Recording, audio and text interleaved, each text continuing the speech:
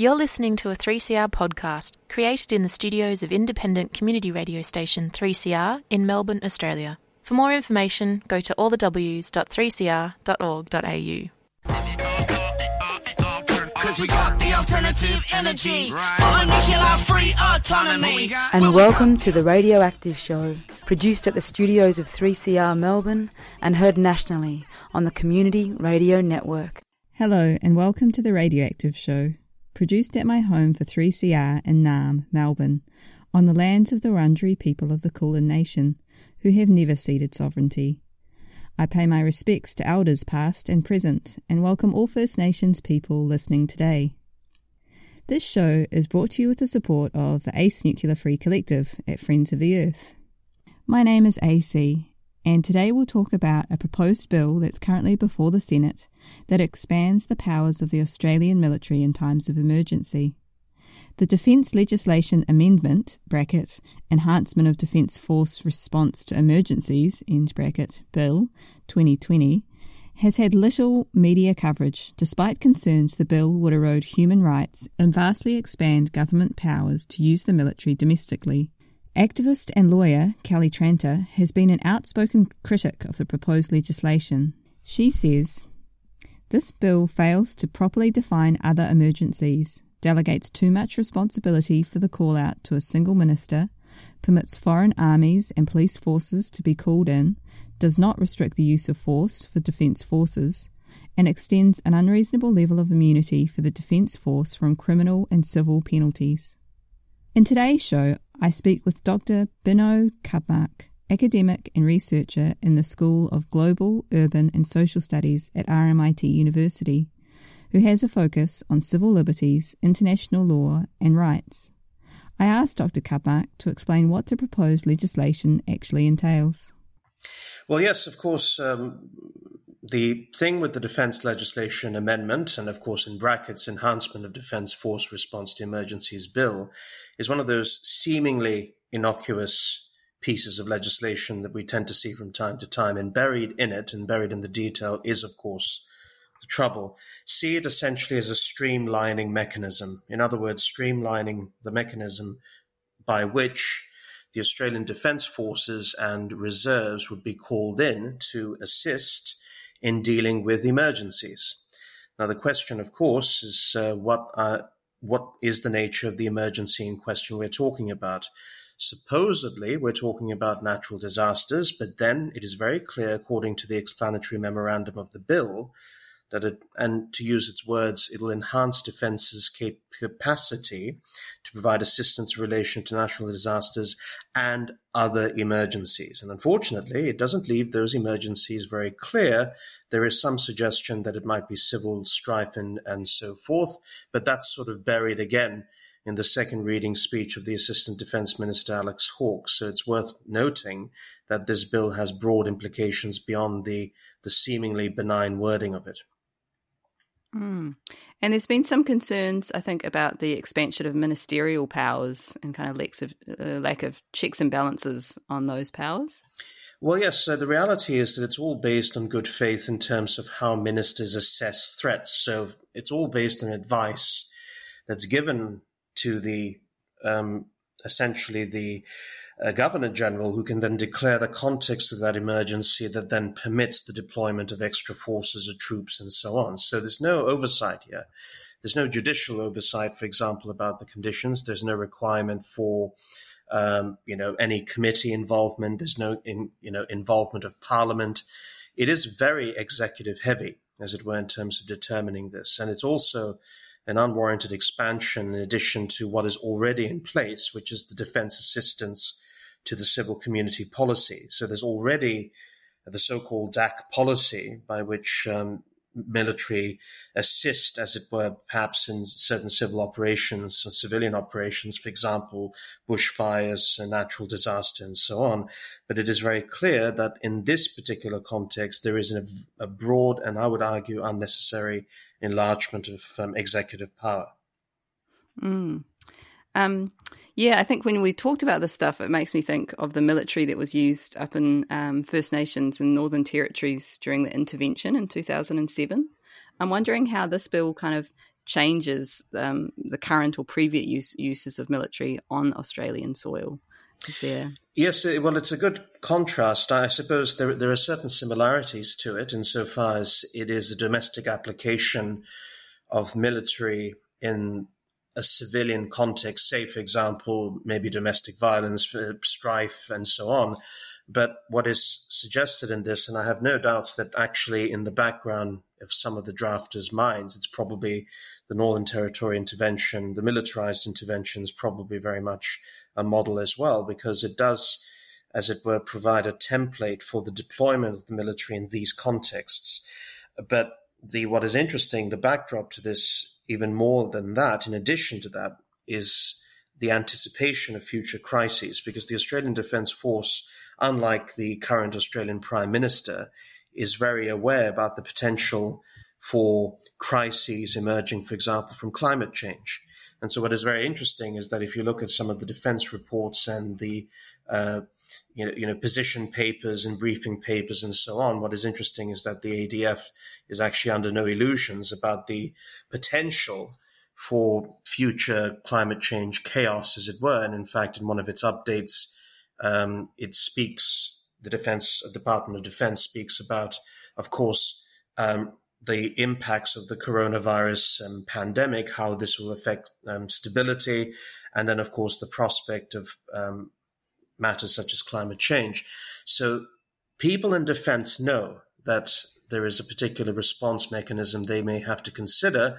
So it's by no means unreasonable to suggest that this bill is part of this pattern and is going to be used to make things smoother, as it were, to euphemistically use that term, to enable the use of military in civilian matters. Yeah, and the idea of using climate change as the pretext as an emergency, I think it's different from other emergencies like bushfire season and things, which have a definite start and finish time.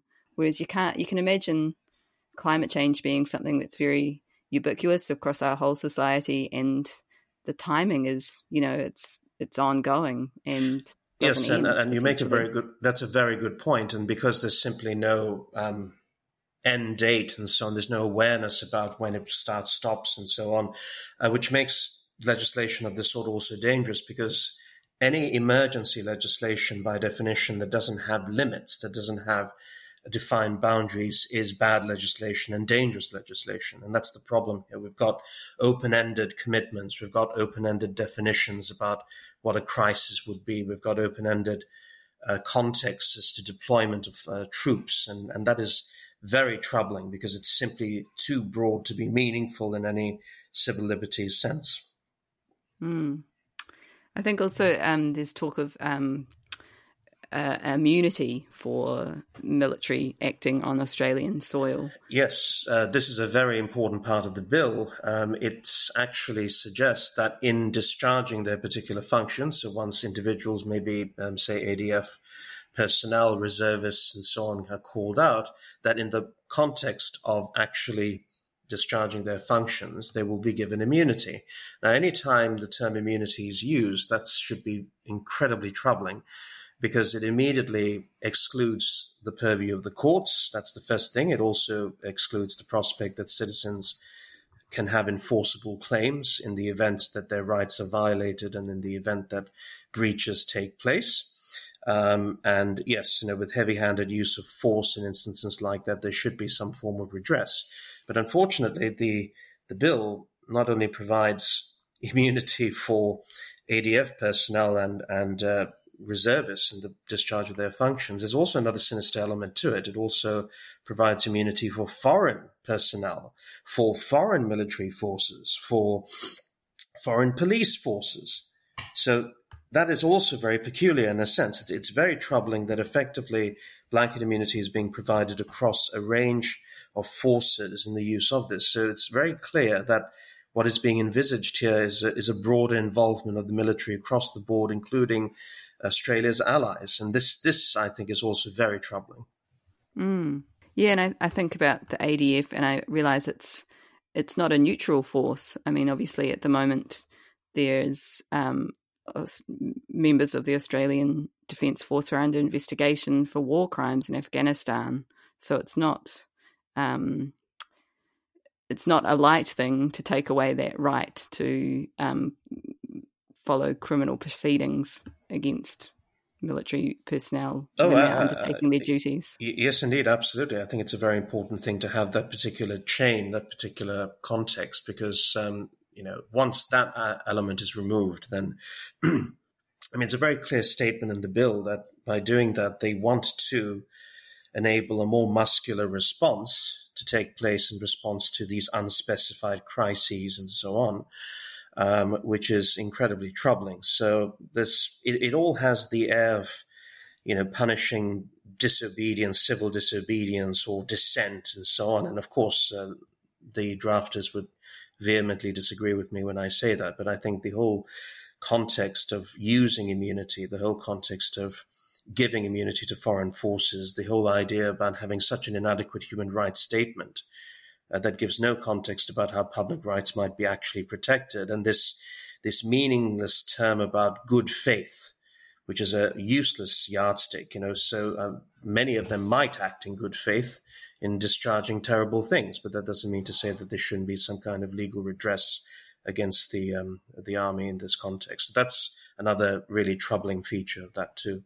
That was Dr. Bino Kabmak, academic and researcher from RMIT University, speaking about the danger of introducing legislation that gives military personnel immunity from criminal proceedings.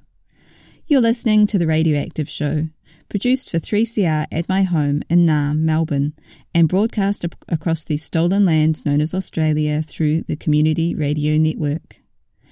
In the next part of my interview with Dr. Kabmak, we discuss the current state of civil liberties in Australia and the lack of laws to protect basic human rights here.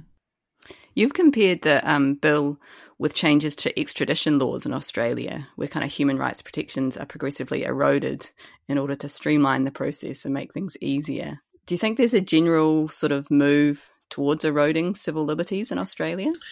Oh, absolutely. I think there's been ever since, when we think about the broader picture, and I would argue it goes even further back, but let's consider the legislation and legislative instruments passed in the aftermath of September 11th, 2001, of course, with the terrorist attacks in the United States.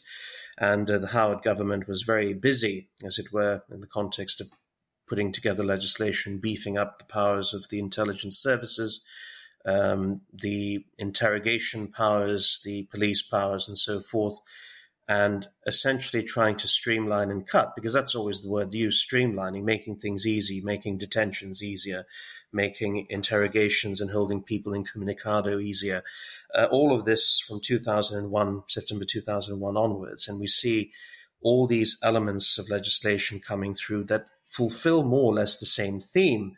And that is to say, to make prosecution easier, to make extradition easier, to make the deployment of force easier. All of these things are part of the same panorama of, anti-rights. That seems to be very much the theme of Australian governments. And I'm sad to say of all shades. It doesn't really matter whether it's been the Coalition or Labour. Over the course of period, there's been an accretion of power to the state. And of course, this is all taking place with incredibly weak protections. There is only an implied right to freedom of communication on political subjects, this very anemic right that's been read into the Constitution by the Australian High Court, but is not personally enforceable against anybody. It cannot be used by you and I as citizens to hold officials to account in terms of, say, suppressing speech, suppressing views, suppressing dissent, only as a restraint on legislative powers, only as a restraint on officials. It's not a personal right. And so with the lack of Bill of Rights, with the lack of an instrument, a charter to deal with these sorts of things, politicians have really become emboldened with putting together these sorts of instruments. And this is merely another instrument to add to that mix. Mm. And how do you think sort of the current state of civil liberties in Australia compares internationally? Like, is it? Oh, it's rather poor. I think there are several things at play here. One is the fact that the rights to protest are not enshrined. There is a very shall we say, a very meek and a particular protection that is accepted at common law. But of course, common law, this particular concept of judge-made law, is susceptible to amendment and abolition by legislation. So in each state and territory, there are, of course, regulations and so on, permissive to a degree, or rather about the right to assembly, but it's all very controlled, and you cannot claim it to be any substantive in any way. It was this particular aspect was deployed at stages, of course, during the COVID lockdowns and so on, where people were protesting, say, for Black Lives Matter and so on. And in some cases, actually, I was quite impressed. A few judges did, for example, in New South Wales and also in Queensland, they did consider the role of lawful assembly as an important feature of the system. But apart from these mutterings on the bench from time to time by the courts and so on, there is no protective framework of any considerable sense. We don't have a charter, as I said. So there are abuses that take place. There are authorities riding roughshod, and there's always this assumption at the end that we have to place our faith in the goodwill of enforcement and the goodwill of parliamentarians. And the whole point of having a protective veneer, such as a Charter of Human Rights or a bill, is to make sure we have that in spite of these particular assurances given by authorities. So that's what you would like to see, a Charter of Human Rights for Australia? Absolutely. I've always found it baffling and fascinating that there's such a hostility in Australia to it by people across the political spectrum. It's actually astonishingly difficult to get that across. And I think a lot of it is based on this notion that a Bill of Rights is supposedly a restraint on parliamentary supremacy, well, where it should be. I mean, in some cases, it's very good to have restraint on, aggressive majorities and to protect minorities and to protect other groups of individuals. And that's the whole point of civil liberties, is that you have these protective mechanisms in place to restrain overzealous policing, to restrain overzealous control by the state. And Australia has put its faith in these vague prescriptions of liberty, which are found in the common law, but very little in terms of the Constitution and in terms of state legislatures and so on. Thank you for your time and to shine a bit of a light on this dark spot in the current proposed laws for Australia and the kind of scary patterns that you say have been emerging for civil liberties across this country. Well, no, it's a pleasure to provide a gloomy insight, as it were, into this situation. But notwithstanding, though, that fact, it's very good that you are discussing these points, and hopefully there'll be a greater discussion across the board, and certainly a greater appraisal on the part of Australia's politicians and parliamentarians broadly as to how serious this is. Because I think at this point they're treating it essentially as a benign accretion of power, just a matter of bookkeeping and adjusting procedures to make military personnel more effective. But by doing that, you need protections. And it's not evident that this bill is that. If anything, this bill actually removes many, many protections in terms of dealing with its objective, as it were. That was Dr. Binod Cubmark, academic and researcher from RMIT University. Next, I spoke with Bert Blackburn, Executive Committee member of the Campaign for International Cooperation and Disarmament. I asked what his group thinks of the proposed legislation. Well, look, there's a fair bit of alarm. As it stands, the Defence Minister, after consulting with the Prime Minister, can unilaterally call out the Defence Forces and involve foreign troops and foreign police to address an Australian emergency. And what worries us, I see, is that emergency is undefined, but could conceivably include using those forces to suppress industrial action, like strike action or some other action by unions, or protests such as those concerning climate change or against, mining for uranium or something like that. Mm-hmm. There seems to have been sort of very little discussion about this or outcry. What has your group done sort of in response to it? Well, we've made a submission to the Special Committee of Inquiry that's looking at it. And look, I'm not surprised that you say that, because it's been a fairly streamlined process. It was introduced on September the 3rd into the Federal Parliament, and it passed the initial reading with limited opposition or amendment in the House of Representatives. And it's now to come up before the Senate, and part of that process is we've put in a submission about our concerns about the bill. So it has gone through. They've tried to streamline it and rush it through. Part of the situation is that they claim that they need it in place for the bushfire season. Mm. Yeah, and I guess there's been bipartisan support, so there's not much of a lead to sort of, or a place to grip on to get that opposition through in the parliamentary system. Look, there were some questions raised. I must say the federal member for Warringah, Starley Steggles, stated in Parliament, I'd like to quote her if you don't mind. Yeah, sure. The Defence Force should never be used for quashing internal protests or the exercise of democratic rights. And she goes on, we've seen a dangerous rise in authoritarian responses to civil protests around the world and in many neighbouring nations. Some months ago, the Prime Minister himself spoke words that I found concerning in relation to the right to protest, especially around environmental issues. It would be concerning if there were any intention to use these measures in the amendment for something that was in fact quashing democratic rights. Now, we think the member for Warringah is correct.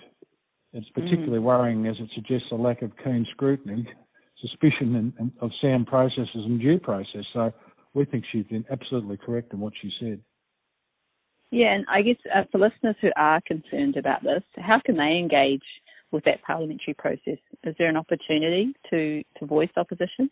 Look, there is. They missed the opportunity to put in a written submission, but I'd certainly suggest to them that they should approach, certainly in the first instance, progressive MPs, and I would include people like the Green senators. Some try the Labor people, and also people like Jackie Lambie and others. I mean, you've got to try these people and explain what the concerns are that people do have. That this has got huge implications because the definition of emergency is clearly not there. And the other thing that worries us is that the legislation provides that the Defence Forces, including the foreign and reserve troops and foreign police, they have immunity from civil or criminal prosecution, which might arise from the actions in their emergency. So we think people should take these matters up with their MPs, with their senators, and certainly the progressive ones. That was Bert Blackburn from the Campaign for International Cooperation and Disarmament, speaking there about ways to add your voice in opposition to the Defence Legislation Amendment (Enhancement of Defence Force Response to Emergencies) Bill 2020, which is before the Senate at the moment. You're listening to The Radioactive Show, produced this week by me, AC, and brought to you with the support of the ACE Nuclear Free Collective at Friends of the Earth. Thank you to both Dr. Binno Kabmark and Bert Blackburn for speaking with us for the show. That's it for today. This show was produced at my home in Naarm, Melbourne, and distributed across these stolen lands known as Australia on the Community Radio Network. You'll find The Radioactive Show online at 3cr.org.au/radioactive, and you can get in touch by looking us up on Facebook. We'll finish with a song by Alice Skye, For Every Year, from her 2018 album, Friends with Feelings. Thanks for listening, and here's to a nuclear-free and peaceful future.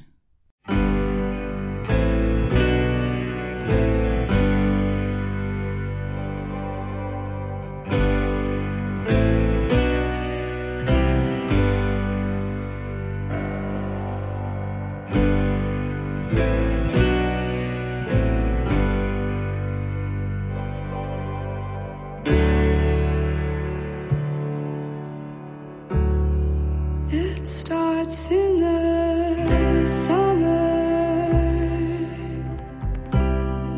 and hiding in trees. Long nights glow in the dark eyes, searching for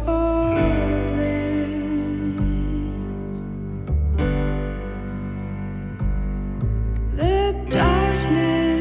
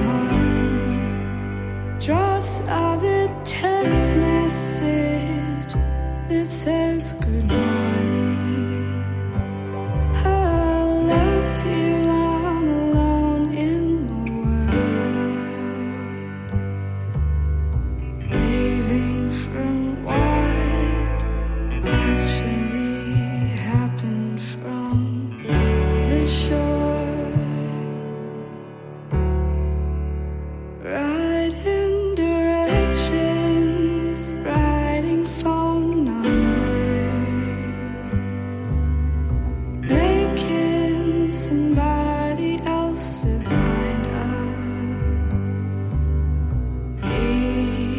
Eavesdropping and ordering, stealing and giving back glances in the cold.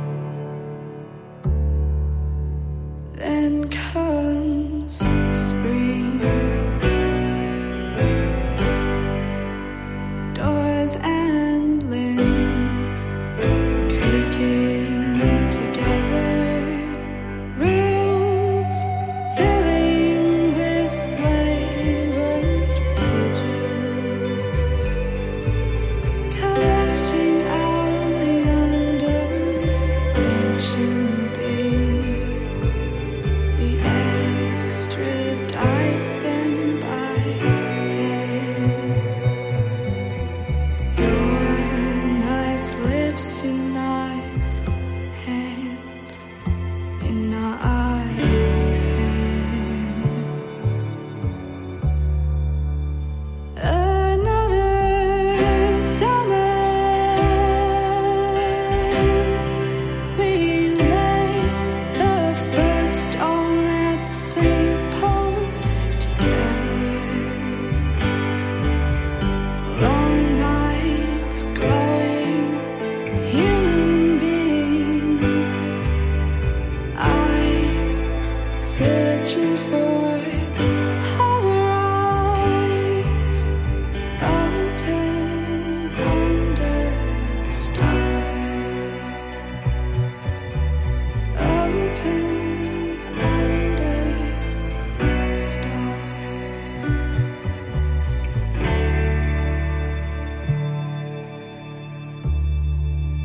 There is a cathedral shaped hole in my memory of you.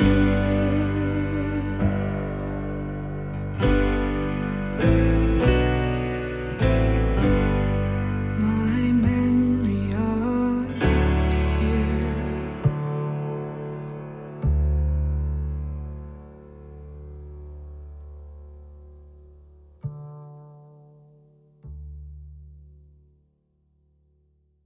You've been listening to a 3CR podcast produced in the studios of independent community radio station 3CR in Melbourne, Australia. For more information, go to allthews.3cr.org.au.